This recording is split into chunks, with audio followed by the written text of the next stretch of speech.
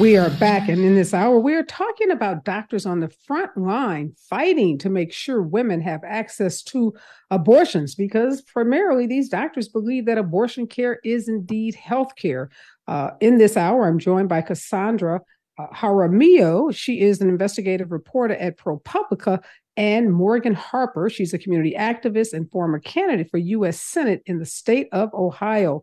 Thank you, Cassandra, and thank you, Morgan, for joining us. I want to start with you, Cassandra. So you broke this story in ProPublica about these doctors. And, when you think about doctors, you generally don't think of them as being, leading or on the front lines as it relates to, community activism or taking a political stance, because obviously most doctors treat people from all of the political groups. So what attracted you to what was happening with doctors in Ohio in particular and led you to this story? Definitely, Avira. One thing that really stood out to me as I was starting to report about the doctors who were mobilizing were the doctors in Ohio. Ohio in 2020 overwhelmingly voted for former President Donald Trump. And as many states across the country have implemented these abortion bans, Ohio is one of those states that right now abortion is legal. However, what doctors feel as a looming threat is that there could be, further efforts to try to limit abortion access, other reproductive rights, whether it's contraception or fertility treatments. And so as I started to see this happening, Ohio caught my attention, but it's now at least half a dozen states that I've found where doctors are trying to mobilize politically, which it's not to say it's never happened, but this energy from when I talk to experts is new. And we saw the energy of women and activists all over this country really stop what was supposed to be the red wave in the midterm elections last year. From the work that you've done, from talking to these doctors, from talking to activists in some of these states, how impactful do you think the work of these doctors are going? How impactful will this work be, particularly as we lead into the 2024 elections? So I think it's fair to say that doctors are people who we go to for, their expert opinion, right? Whether we're sick or we need help. And so here they are in many states taking a stand in response to these laws. And the reason is really because they are seeing patients suffer.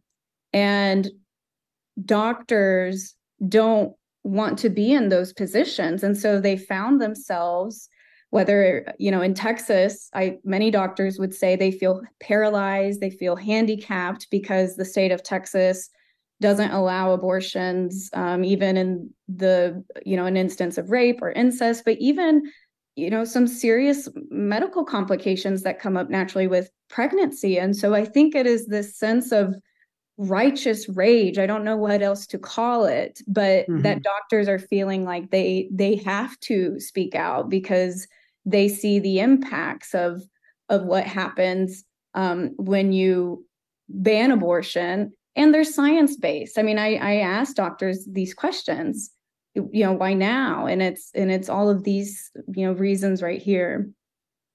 So let me ask you, Morgan, you are in Ohio. You ran for Senate in Ohio. You are a community activist, an organizer. Set the stage for us in terms of what's happening in Ohio around abortion rights.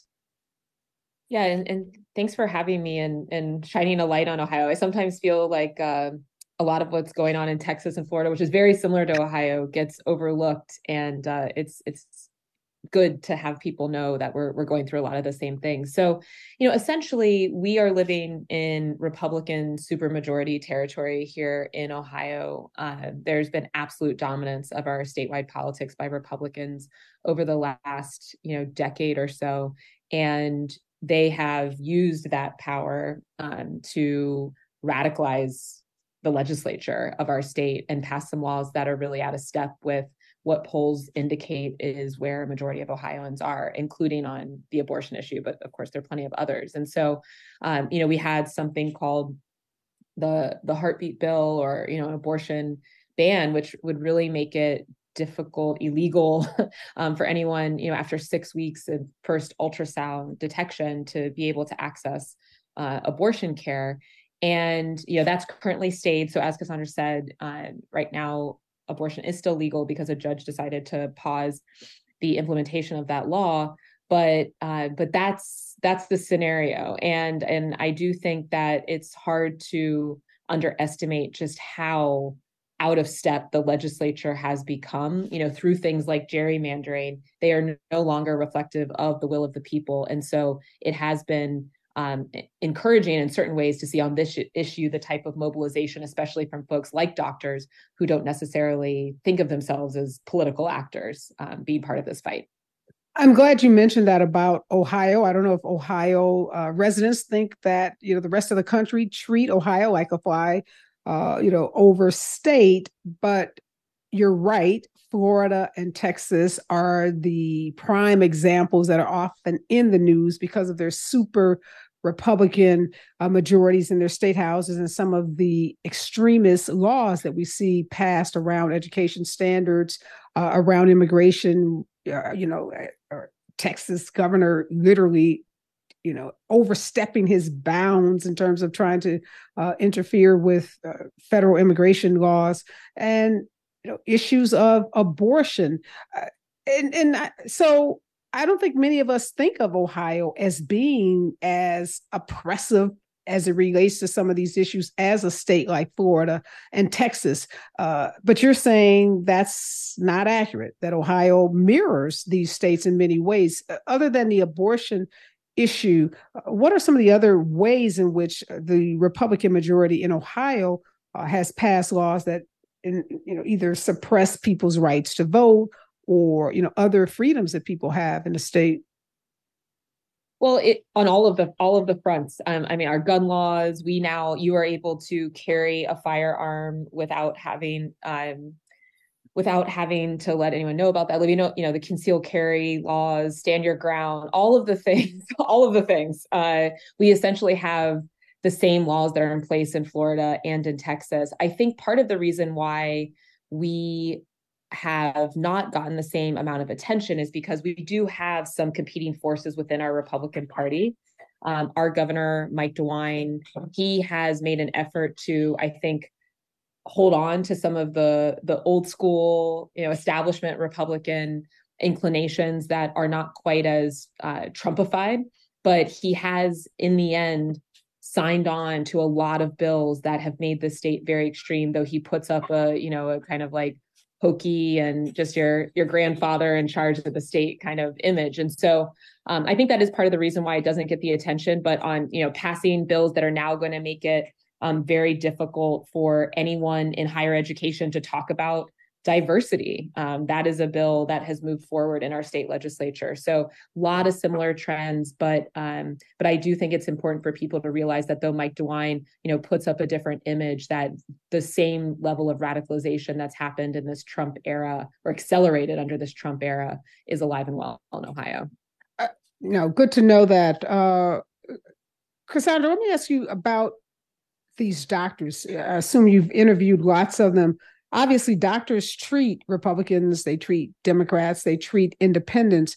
Are any of these doctors concerned about what being involved in this fight to try to preserve the rights for women to have abortion in a state like Ohio, concerned about how that might impact their personal practice, their reputation? And in some of these states, as you know, there are criminal and civil penalties associated with trying to help a woman have an abortion. So have you met doctors who have real concerns about the repercussions of being involved in this fight?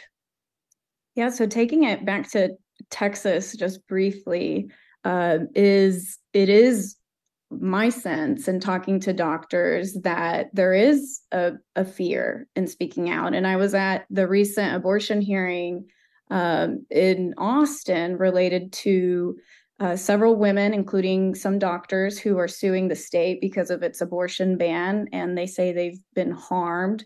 And one of the doctors who took the stand, she even said herself, I've never done this before. I've never been a court witness, and at the same time, she said, I'm here to speak out on behalf of the well-being of my patients and my fellow colleagues who don't feel safe to speak out. And so in Texas, there is, I think, a more sense of fear of retaliation. Obviously, the Texas law also includes serious civil and potentially criminal penalties if you talk to patients about abortion or try to help them. But in Ohio, I really admire how the doctors there really thought about safety in numbers, almost like in a collective mobilization effort. There is some safety because what can they do there, right? Come after all the doctors in the state? Well, Dr. Lauren Bean, prepared for backlash, even with the safety in numbers. But what stood out to me in talking to Dr. Bean was that they were not prepared for lawmakers in the Ohio legislature to try to change the rules on how to even pass citizen-led ballot initiatives. And so let's start off. What was Dr. Bean? How did she prepare for that? She said she was prepared for the backlash. What did she do, or what did the doctors in Ohio do to prepare? From my sense in talking to Dr. Bean, I think, obviously just thinking about safety precautions and also perhaps preparing for angry calls to the office in that sense. But the political kind of chess game part is where I think it's fair to say that Dr. Bean, obviously not being any, politician, was shocked to see how quickly state lawmakers in Ohio tried to, get issue 1 into a special August election. And this comes even after, these same lawmakers wanted to do away with August elections because they had low turnout and they were expensive. But as they saw these doctors, I guess this must have been back in March, start to really gain momentum with collecting signatures. That was something that it stood out to me, that while the doctors, in their minds thought about the backlash, they really weren't prepared for some of these roadblocks, or potential roadblocks, I should say, with this special election coming up in just a few days, actually. So Morgan, talk to us about issue 1 and the special election. Yeah. So, as Cassandra is saying, I think the backlash that was anticipated, that we're used to, like I mentioned before, this has been an ongoing fight to try to protect reproductive rights in Ohio.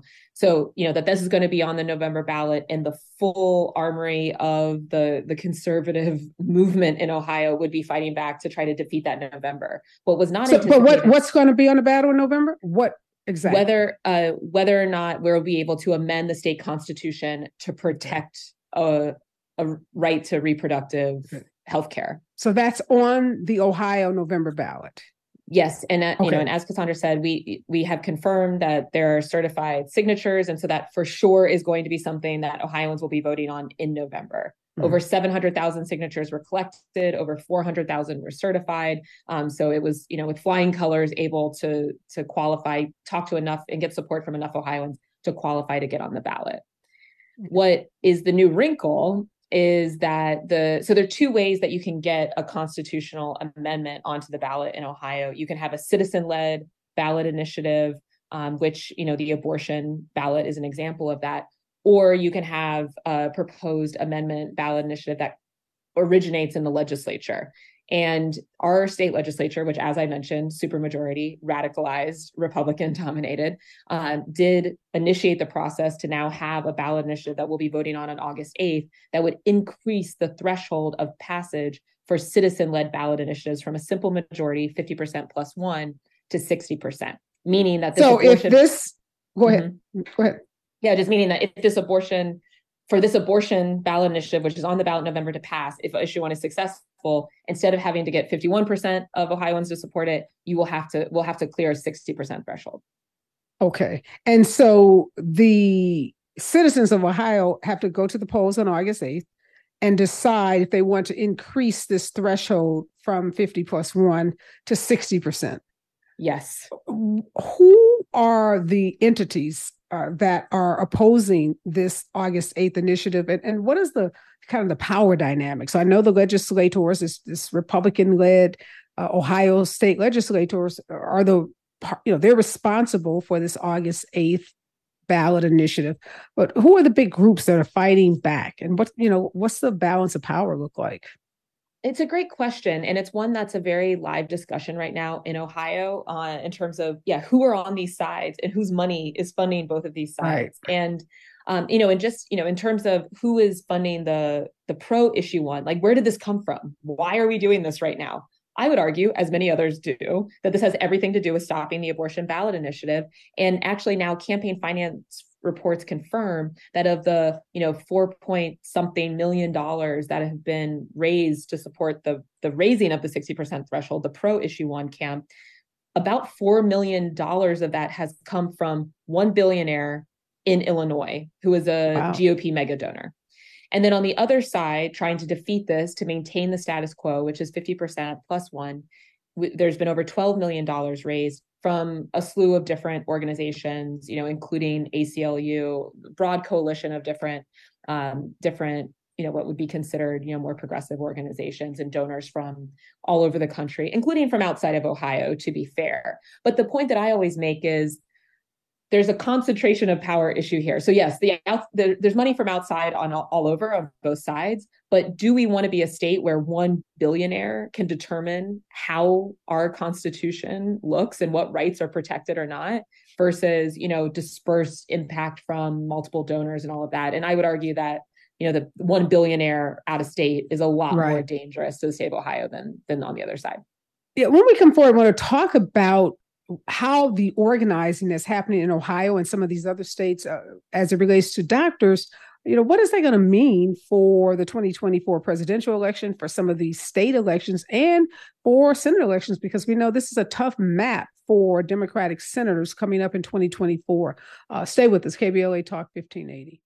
We are back, and we are talking about doctors mobilizing all over the country to take a stance on abortion rights. So, Cassandra, I'm reading further in the article that you wrote for ProPublica, and there are some doctors who are actually rallying to limit abortion access. Talk about those doctors, because I think the conversation has assumed that doctors all over the country were standing up for greater access to abortion care. And in actuality, there are some physicians in some states who are on the opposite side and who are fighting to limit access to abortions. Definitely. I think while there are doctors on the side of trying to limit abortion access, they do seem smaller in collectiveness than the ones who are wanting to protect access to abortion. But in Kansas, there was an interesting election that came up, and it was frankly even confusing even for myself, where it was actually to try to say that the state Constitution in Kansas didn't protect abortion access, even though a judge previously in 2019 had said, the state's Constitution did provide for access to abortion. And so that was a coalition of about 200 doctors. And in Texas, going back to the state's attorneys who were arguing against the women and the doctors who were trying to say that they were harmed, one of their leading experts who spoke about why she believed that even in the case of very devastating medical diagnosis that a mother receives where their baby will not survive even, many minutes after birth, she was of the thinking that, that while it is tragic and devastating, that there's a way for women to process their grief through that while still carrying this pregnancy to term. Now, Other doctors would say, well, those are risks, right? To carry that child when you know that child is not going to live. So why put a mother through that? And so, it is interesting talking to some doctors who are of the mindset that, they believe that life begins at conception, and that, even in these tragic instances of frankly lethal diagnosis of babies, right, that there is a thinking among some that carrying that baby to term is the proper thing to do. Right. So, Morgan, what do you think is going to happen, one, with this ballot initiative that's going to be voted on August 8th, and then what's going to happen further, down the road in November? And also, I'm just wondering, what impact do you think the doctor's involvement may have on some critical races in Ohio, whether it's, that Senate race that's coming up, or some of the other races that will be happening in the state of Ohio?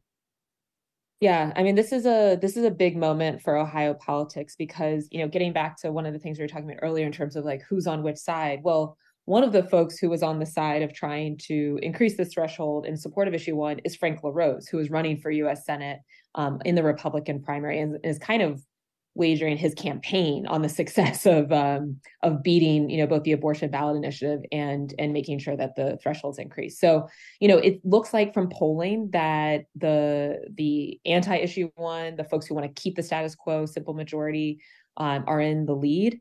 Leads dissipate quite regularly for causes that are identified as Democratic in Ohio, but some polls have it as much as like a 30% lead, because the reality is this issue is drawing in even Republicans, Republican retired governors, Republican retired attorney generals who are saying this is a power grab. This is not necessary. This is not living up to, what the democracy in Ohio is supposed to be about. And so I hope that we have enough of a lead to hang on, and that we will keep, defeat issue 1, keep the simple majority standard to then win in November for the abortion ballot initiative, which polling is also looking good for that. But if it hits 60, if you need to clear 60%, I think that'll be difficult for any issue in this polarized environment. But as long as it's just 50%, I think that we might be in good shape. And what about Sherrod Brown? So Sherrod Brown is somewhat of an anomaly.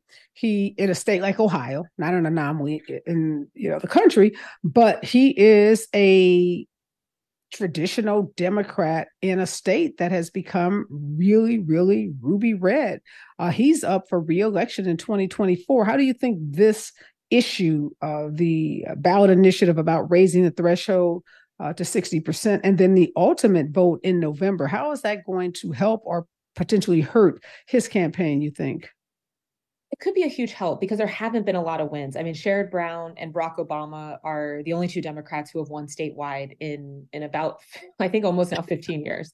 And honestly, that was one of the reasons why I ran for Senate, in terms of like, we need to have new energy to be able to really galvanize the type of Democratic turnout that we haven't seen in some time. And this issue does seem to be doing that. It's getting people engaged who don't usually pay attention to politics, like we've talked about, doctors. Now, the question is, will those folks stay engaged when it's, more of an individual candidate type of campaign versus an issue-based campaign? That's a TBD, but it can only help to get a win on the board for a Democratic cause in the state of Ohio as we go into 2024. And Cassandra, the issue of abortion, along with the legalization of marijuana, there are Democrats in Florida who are hoping that initiatives around abortion rights and marijuana will do just what Morgan said: galvanize voters, drive out more voters to the polls. Is Florida one of the states that you've looked at in terms of how doctors are organizing and mobilizing in that state?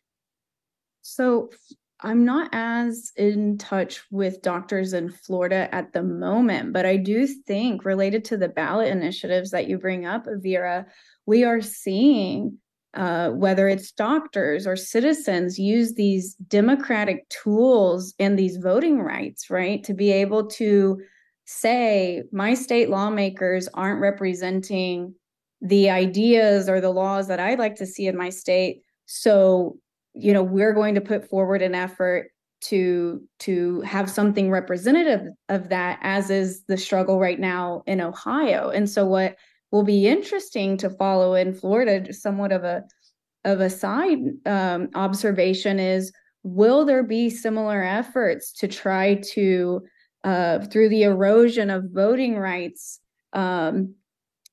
try to block some of these other citizen-led initiatives that we're seeing in that state? And related to Florida, I do find it quite stunning that you have a current Secretary of State, which I think is fair to say that historically these positions were, nonpartisan. Obviously, they do declare a partisan affiliation, but to see Secretary of State Frank LaRose in Ohio, there's been reporting of recordings that have come out that he said, absolutely, issue 1 is about blocking the reproductive rights, amendment. And this is coming from an official who oversees, voters in the state, and it's voters of all political beliefs, right? And so, I think we're going to see more of these ballot initiatives in the states that allow them, and it'll be interesting to see what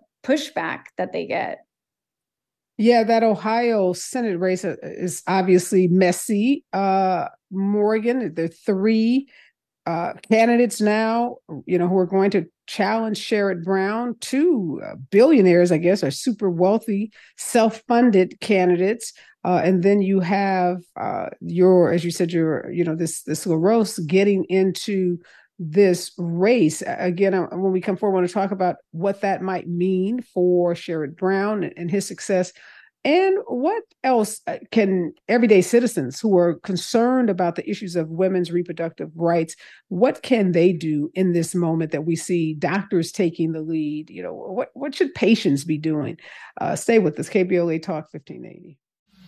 I wonder, Morgan, given that obviously based on the number of signatures that you said were able to be collected with respect to this November ballot initiative to enshrine the right to abortion in the Ohio Constitution, if with abortion rights trending favorably amongst voters in Ohio, does that bid well for Sherrod Brown in his Senate race? Knowing that now these 3 Republicans in this slugfest, Donald Trump is likely to come into Ohio and throw his weight and endorsement behind one of these Republican candidates in the same way that he did for J.D. Vance. But it seems like, as you said, even amongst Republicans, there is support for having the rights to abortion in Ohio. Is that an accurate assessment? Yeah, I mean, I think on the abortion point specifically, yes, you're absolutely right. There are, even Republicans think that, something like the heartbeat bill and that kind of 6-week ban go too far, that we're going to be directing doctors so specifically from the government about how you manage healthcare, how patients make those decisions too far. And so that's why, we're seeing polling that shows over 50% of Ohioans are supporting, or if they vote, will support this abortion ballot initiative that would restore reproductive rights in the state. In terms of the implications for 2024, Sherrod Brown has a lot of advantages. I'd say, he's an incumbent and he's been in Ohio politics for decades. He's a well-known figure, and I think that has helped him hold on in some, tight elections, and as the political winds of the state overall have changed quite a bit. But in terms of the constituencies, he needs to really show up to make sure that he is able to pull this off. And any Democrat, really, we have to see strong Black voter turnout. We have to see women that are going, for a Democrat, especially, younger women. And we need to see young people overall show up and care. And so, this effort on issue 1, on the abortion ballot initiative, are igniting some energy into some of those constituencies, especially women. Women overwhelmingly support protecting reproductive rights in our state. And, and this is one thing Cassandra's comments made me think of, in 2024, issue one, it wouldn't just change the threshold for November for the abortion ballot initiative. We have other ballot initiatives that are live. People are collecting signatures right now to increase the minimum wage in Ohio. That would be on the ballot if successful in 2024. So, that's another thing that could add to this energy and just emphasizes again the importance of August 8th, that we can, make sure that we keep this right as it has existed for a century in Ohio at just simple majority 50% plus one. And we did see, Cassandra, the abortion issue really motivate voters, as I said, in the midterms last year, and in a lot of states stop what was expected to be this red wave. Are you seeing on the ground activism in some of these states where these doctors are getting involved, where these doctors are, leading the activations, are, everyday people, young people in particular? Do you see that same level of energy that you saw, or that we all saw last year leading up to the midterm elections? I certainly see it in Ohio. I think it's safe to say, I haven't gotten the figures yet, but I'm really, really interested to see how many new registered voters we have as a process of the signature gathering. All of the people who signed in support for the citizen-led amendment had to be registered voters in the state of Ohio.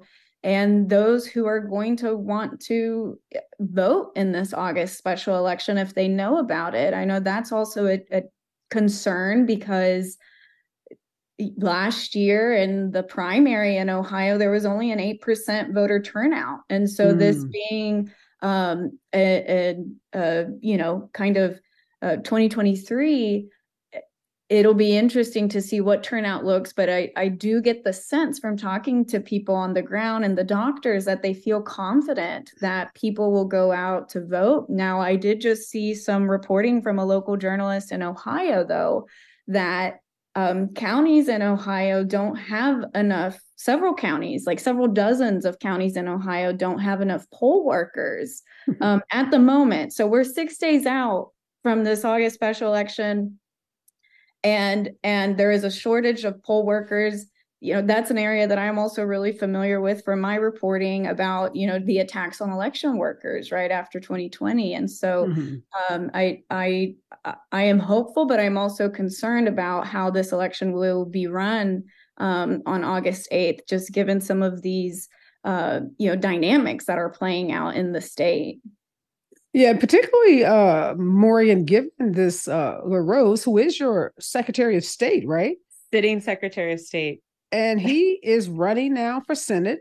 Yep. And is trying to attach himself to Donald Trump, although he's caught on tape. I was reading, making a pejorative statement about Donald Trump, but clearly has backtracked on that and does want him to come into the state and to endorse him. Are there any concerns about, there was a lot of fear after the 2020 election that Republicans in these red states were going to make it very difficult for people to vote, and that there could be shenanigans with respect to the way votes are counted, certification of elections, or any of those concerns, given who is your Secretary of State and some of the public statements that he's made?